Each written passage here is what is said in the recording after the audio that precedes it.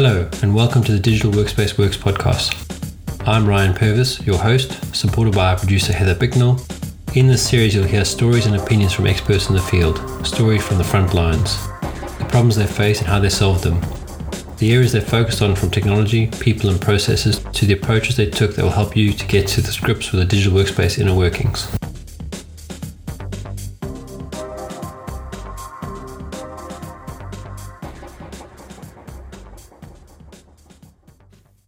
Hello. Hey Ryan, how are you? Yeah, fine, and you? Good. Do you know what today is? No, what's today?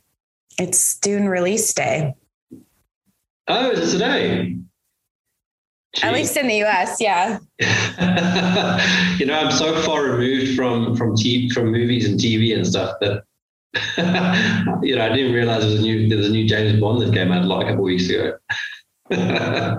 Yeah. So you lined up to go and watch? Well, they're streaming out on HBO Max at 6 p.m. So starting at 6 p.m., you can start watching it. So I'm just going to watch it from home. Although I'm sure on the big screen, the sandworms and everything would be very cool, but yeah, go with the convenience. When you have young kids, the thought of going to a movie is more like a real adventure because the kids are going to be looked after and all that kind of stuff. At least till they're both old enough to listen to loud volume sounds and watch some of this stuff. So everything for us is at home on the TV. So there's nothing wrong with that. In the end, you're consuming it one way or another. Yeah, so I'm pretty excited about that finally after more than a year. Yeah, well, there's so many movies that have been delayed. Dune is one. I think the James Bond was delayed a year. I think Top Gun 2 was delayed. So I don't know when that's coming out. It's going to be interesting to see how streaming takes over from cinema.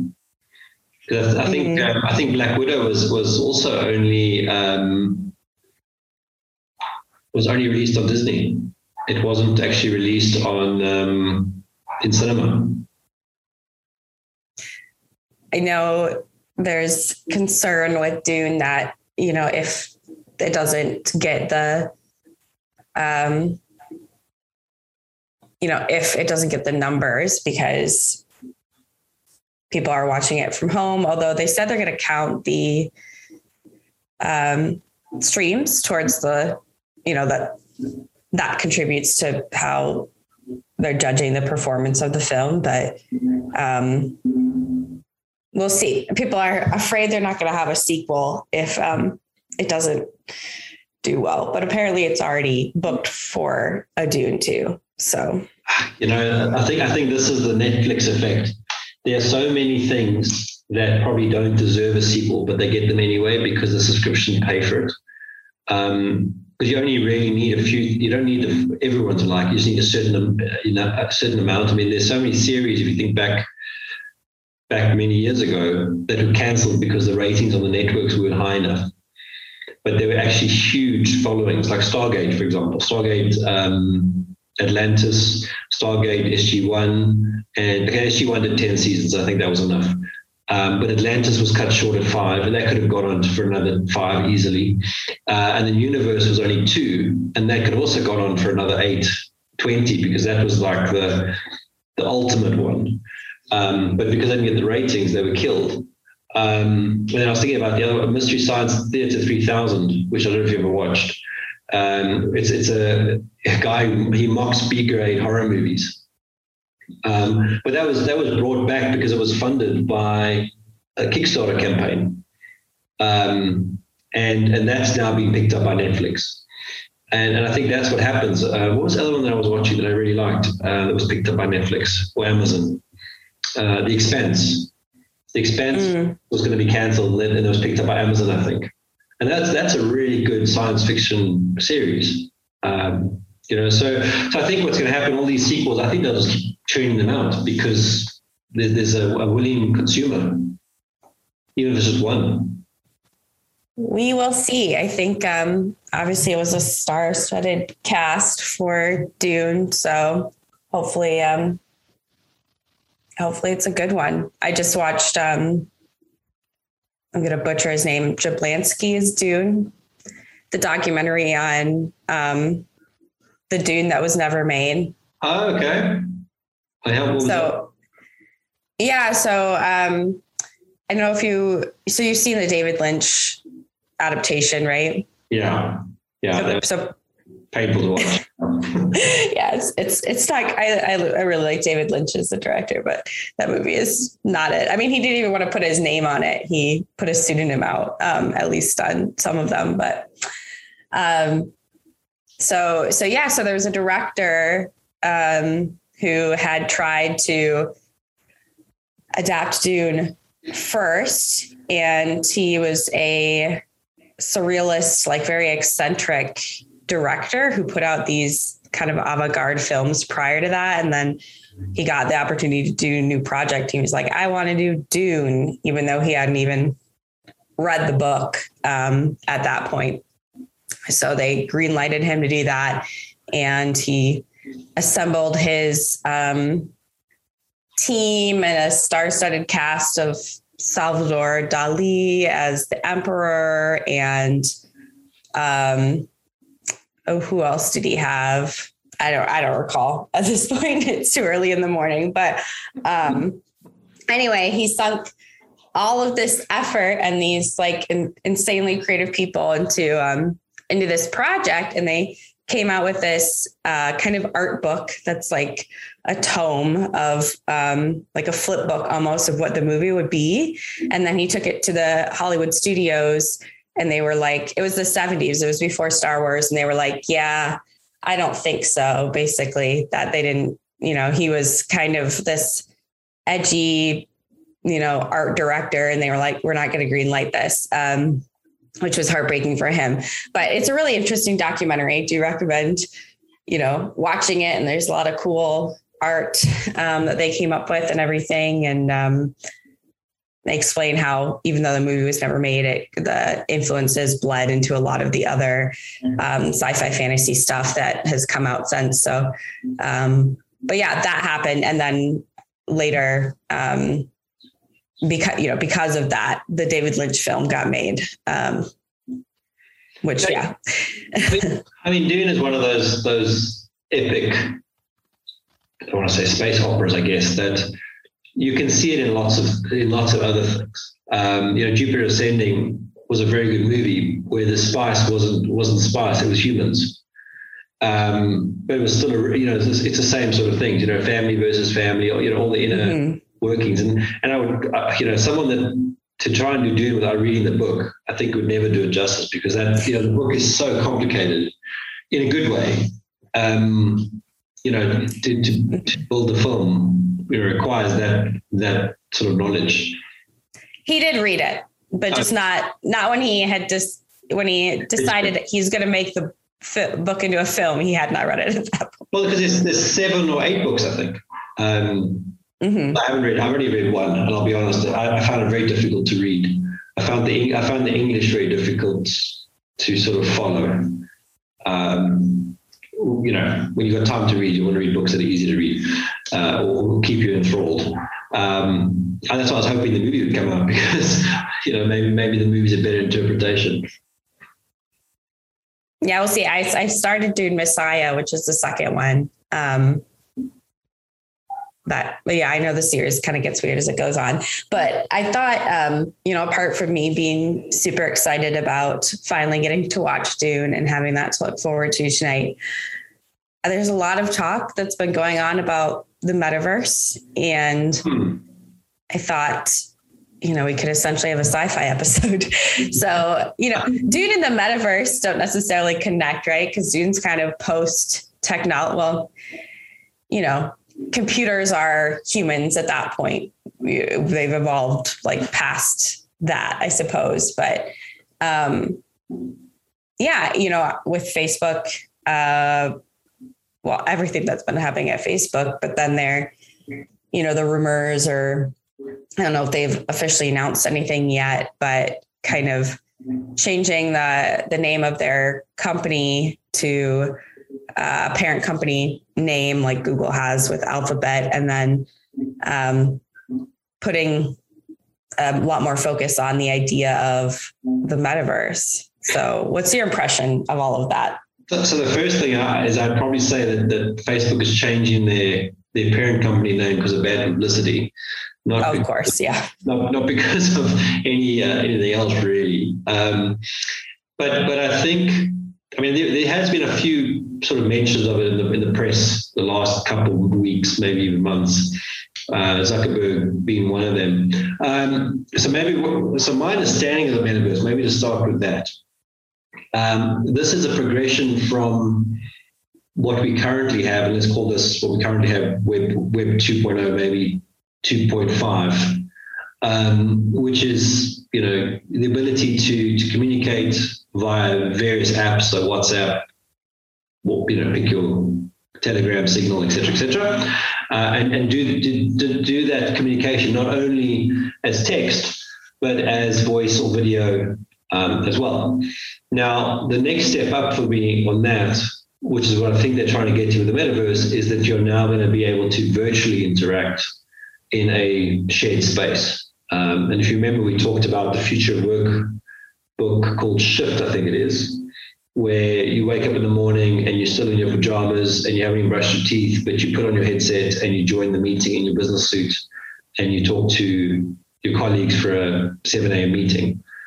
It's that kind of thing, where you could, in theory, live a whole separate life in a different universe, hence the meta and the verse. And, I was listening to something today about it, funny enough, and they were saying things like, imagine if you could live this, you have when you join into your metaverse, you got a different apartment where it's set up a certain way, but that's because you're really unconstrained to how you want it to be. And your constraints will be probably, if being Facebook, it'll probably be you'd be paying for something either with your information or some sort of advertising. So you would have a SMEG fridge and a SMEG coffee machine and all that kind of stuff. But I think it's an inevitable step for us because we're all getting used to being at home and not traveling to places unnecessarily, and there will be a need to do some sort of face-to-face, at least to see body language, all that kind of stuff. Being able to do that virtually would be really cool. And I'd probably see it, in the long term, us wearing suits that would pick up body movements and having sensors and all that kind of stuff. There's a lot of application in that if you think about how your body temperature changes, how you react to things, and how that stuff can be picked up. If you think about doing a negotiation and that would be quite interesting. The other thing that I was trying to get to, and I kind of lost my train of thought on it, but this connection into a universe, I don't think it should be owned by any company. I think that should be, and this is where the governments, and maybe we need a world government, God forbid, but if you're going to log into Facebook, because you're going into this verse, you're going to be disconnecting from the real world. There's going to have to be anchors to keep you back in the real world and also to break you out in case you're spending too much time in there. And if you think some of the science fiction movies where, people have been stuck in they prefer that life because it's better than their current life and they become these fat slobs. And I'm thinking about, what was that movie, WALL-E? Mm-hmm. Where they're living on the space stations and they don't walk anymore because they just join into, the metaverse or whatever they call it there. So I think it's going to be, it's an interesting step, but, this could be decades away from being real. Yeah, I was reading up a little bit on it last night, and it seemed like 10 to 20 years away from fully realizing the tech, and they were comparing sort of what we have now in the AR VR space to the chunky cell phones of the 90s, and that that's the kind of difference what we should expect to progress through in the next decade. Yeah. I would almost say this is one of those areas where you don't want to be the first mover, or you don't want to publicly go and say you're the first mover. So I find the strategy quite strange to go and put it out there that we're doing this metaverse stuff. I can't see the reason to be vocal about it yet. I'd rather, they've had Oculus and they've had the other one for ages. And those games and they really are games, are getting better and better, but they're still not at a price point that you or me would just go and buy one tomorrow. Like you just go buy a phone tomorrow if you had to. But you're not going to buy a headset just because you feel like it. And I'm interested to see where, I almost feel like there's a stepping stone before that. And I'm interested to see what Apple comes out with their glasses. I think they're going to be about $300 or $400, which is not a lot of money if you're already spending $1,000 on a phone and $300 on the headphones and all the rest of it, to go and spend another $300 on the glasses. And that's where AR and VR, AR and MR would be used. And I'd almost see how that goes first before even talking about the metaverse. But what would be nice is, we're doing this meeting obviously on video. And I think I mentioned this book to you. It's the Bobbyverse. And this is where the consciousness gets, a guy dies and his consciousness gets put into a probe, and he has to go out and basically save the human race by finding a new habitable planet, and he self-replicates. So he builds more Bobs, and hence becomes the Bobbyverse. But what each Bob does to stay sane is they build themselves a virtual world, and inside the virtual world, each one has their own sort of preferences, because as they create more and more instances of themselves, there's a bit of drift away from the original Bob. And, they meet up in the virtual worlds in order to talk to each other and interact. And over time, one or two other people switch. When they die, they also pass into the virtual world. And they become immortal because they are now, you live as long as your backup. So if you die, if your spaceship gets blown up, you can come, and you got a backup, you can be restored into another cradle or another spaceship. The reason why I bring that up is because it would be nice, you and I, 20,000 kilometers away from each other, is just to know that we're going to be meeting, to sit in your chair and I sit in my chair, and now we sit across from each other, physically, virtually physical, which doesn't make any sense, but you can at least interact more like you're sitting talking to each other. Obviously, you can't drink coffee and eat food like you would at a normal meal, but at least you feel like you're interacting. And I would like to see that happen before we get into maybe I think too small, before worrying about getting, how many Facebook people, there's 2 billion, onto a metaverse. Yeah. I mean, a couple thoughts there. So I know that the virtual meeting tech with like HoloLens, that some of that exists today. Obviously it's not very widespread, but that kind of I think what's being worked on there now is the kind of quality of the hologram to get rid of some of that uncanny valley. Or obviously, if we had the ability to do it now, but we were very, like the avatars were extremely cartoonish and almost like really bad video game design, or, not very realistic. It's, it doesn't feel quite right. And then my other thought with where else could the metaverse go is just, it all comes back to a lot of sci-fi, where these ideas have been explored a lot. But just thinking about like Avatar, and even when that movie came out, and I don't know really how, I remember there being news about this, but I don't know how big this really was, but people who were basically depressed that they couldn't live in the Avatar planet, and that, the experience that James Cameron created, people were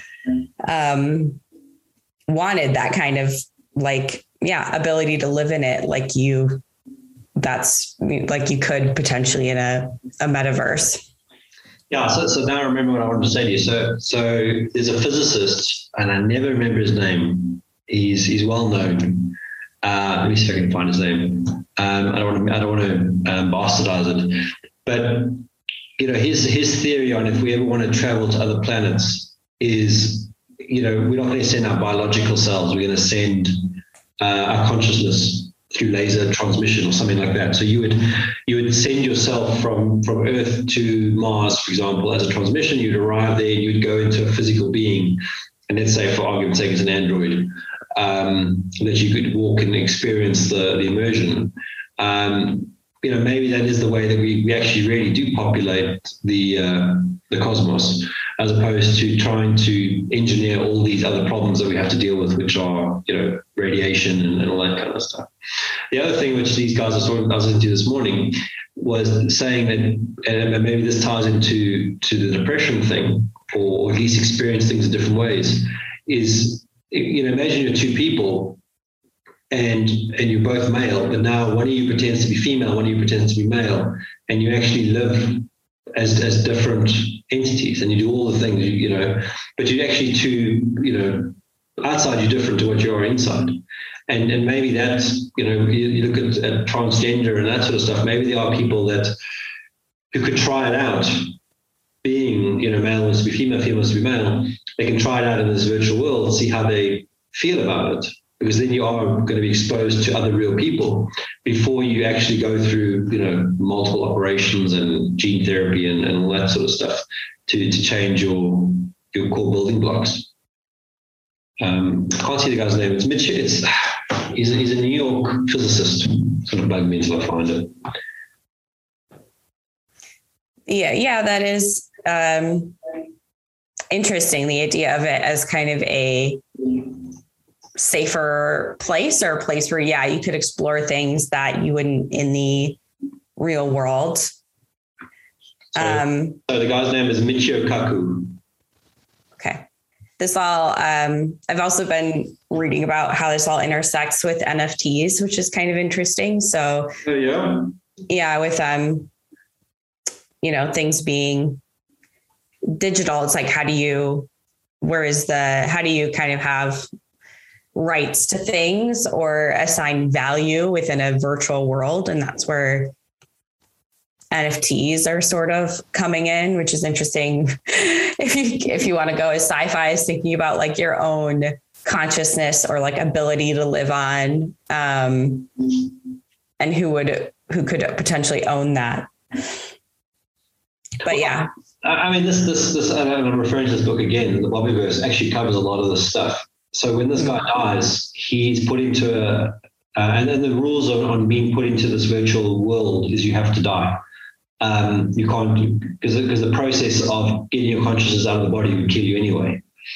And when he wakes up, he belongs to a faction, and he basically plays the game until he's free, which is when he's now hurtling through space.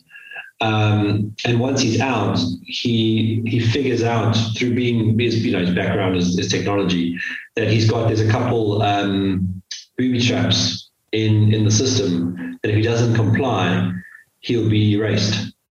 And he goes and disables all those things. And the guy that helps him when he initially wakes up has told him about all these things. So that's how he figures it out. Once he gets rid of all the booby traps, that allows him to become free, and he basically becomes more human than he was when he was human. And that's avoiding that ownership problem, because I think that would be it'd be a resource that someone would want to own and control. Yeah. I don't know what else there is to say yet on the metaverse. I feel like, and it's interesting, some of these ideas in terms of having an avatar, living a different life. There's games like, I think it's called Second Life. Yeah, Second Life. Yeah. Kind of less immersive experiences, but ways that people have been exploring avatars for a long time. Or, it seems like AR, VR, MR kind of pop up in the public consciousness every once in a while and kind of fade away again. So what I'm most interested to see is if, technologies like 5G, as the infrastructure is kind of there to really popularize these things, kind of how far it goes. I think, the advent of 5G and even the low Earth orbit satellite internet that Musk is pushing out, Starlink, I think it's called. I think the use cases there that are probably more interesting than the metaverse, which is obviously the social stuff, is if you think about, and this comes back to high-low to an extent, a guy on a vessel trying to repair an engine, and he needs subject matter expert help. And the old way would have been to send pictures and an email. And I say old, even before that would just be an email or some sort of radio conversation.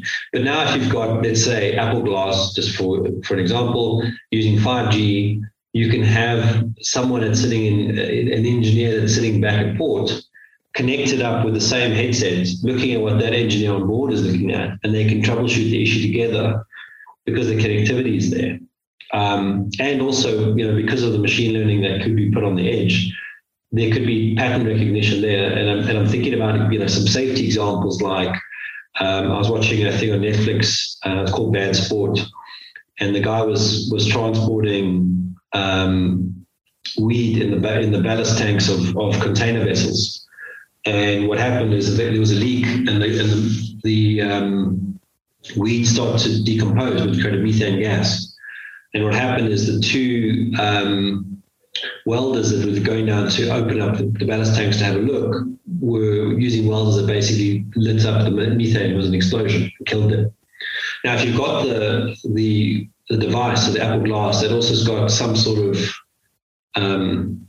sensors on it for vapor and all the rest of it. The safety stuff there, which is on the edge, on the edge device, could also be fed back to Essential. So now you can say things like, well, you're walking down in the hole, and this happens a lot with asphyxiation and explosions and fires and that. If you're detecting that stuff with sensors, your safety approach is very different, or your approach to the situation is very different than you just go walk down there with a flashlight and you're taking the risk.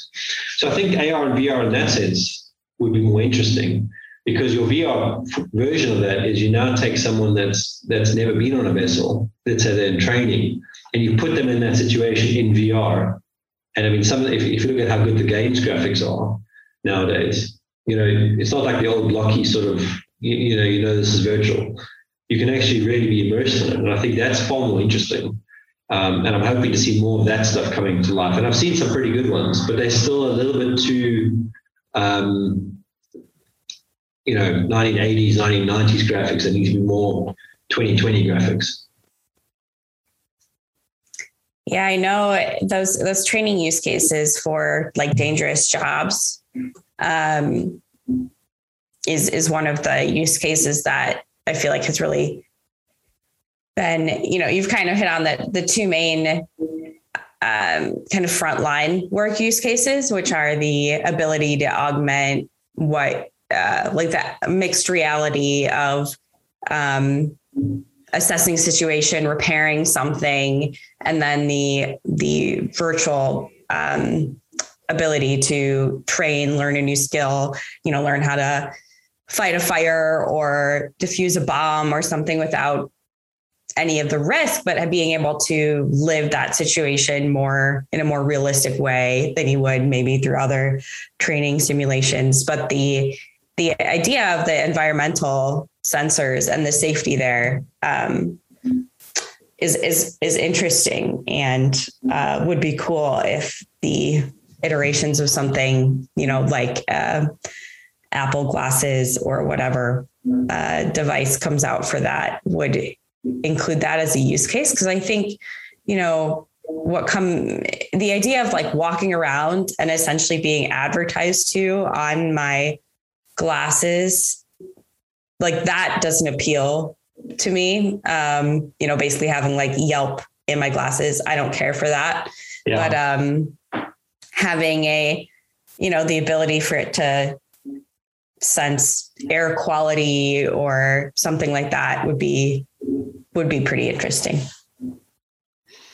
Yeah. So I mean, you talk about that kind of stuff, but I actually think there is some use for that. So, and this is where all these tools either survive or fail, and it's all about context. So I'll give you an example, and when I give you this example, I want to bear in mind there's a book by Kevin Kelly called I think it's the 15 Eventualities or something. I'll find the book. But one of those things is you are going to give away your data. It's about how much data you want to give away and for what reasons. And the example I'm thinking of, which is tied to having the glasses. So you're driving in your car, you're running out of gas, and you need to fill it up. Now, in South Africa, we've got loyalty systems, for everything. I mean, we've been doing it for a long time. I think we're probably better than most countries at it. But if you now have to put in fuel, you want to know where the best value for money is going to be for your fuel. Now obviously you're going to pay pretty much the same price wherever you go. But from a loyalty point of view, you want to know where the best bang for buck is. So, for example, we went with this example he's building on. And Tuesday night we took the kids out to go get ice creams at the local petrol stop and to put fuel in the car. And my wife's got a loyalty card for one of the pharmacy brands that's tied into the fuel brand. So we went to that petrol station so we get the points. Now, when we got there, I said to her, "Oh, we should have come tomorrow because tomorrow's double points day." Now, that data is freely available, in the sense of the petrol station, the relationship to the pharmacy, the card, the double points, the day of the week, all that stuff's freely available. What's not freely available is that I'm a member and what the status of my fuel tank is. And what I would love to have happen in the sort of sense of the glass is that when we're driving off towards it, some sort of intelligence is working out that we're going there. Or when we get there, it looks at it and says, "You've got enough fuel to come back tomorrow. Come back tomorrow for double points." And that should flash on my thing, because that's not advertising. That is pragmatic intelligence that I'd be happy with. But the nonsense that if I'm wearing the glasses and I walk past a shop and the shop says, "Oh, we have a 2-for-1 deal on chips," I don't care. Like that's not useful to me. That's just broadcasting. And I don't want that. I want, you've got all my data because I'm happy to give it to you, Apple, for an example. Give me useful stuff back. And I'm not sure how that would work in practicality, but that would be cool. Maybe there'd be a mode you could switch on to say, okay, I want to know more information about this business, or, the context, some context about the business.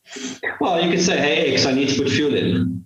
And it'll go, and because the car would be smart as well, it would say, "Oh, well, you've got enough fuel for 55 kilometers, whatever that is in miles, and say it's 30 miles.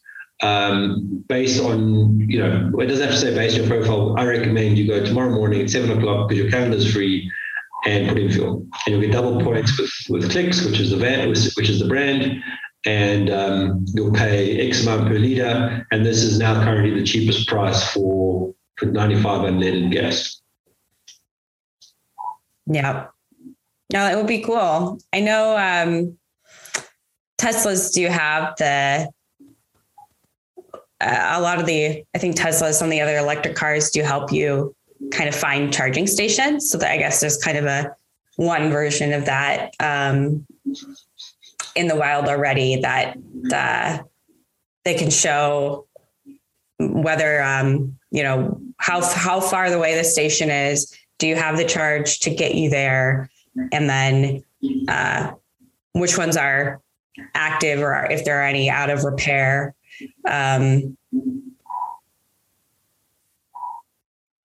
yeah, I mean, this is all very interesting stuff, very futuristic. I think the kind of technology that is fun to talk about because it still has a lot of, the potential for a big change. And I'm not shocked that a company like Facebook would want to be the one to try and own that. I just hope they don't succeed.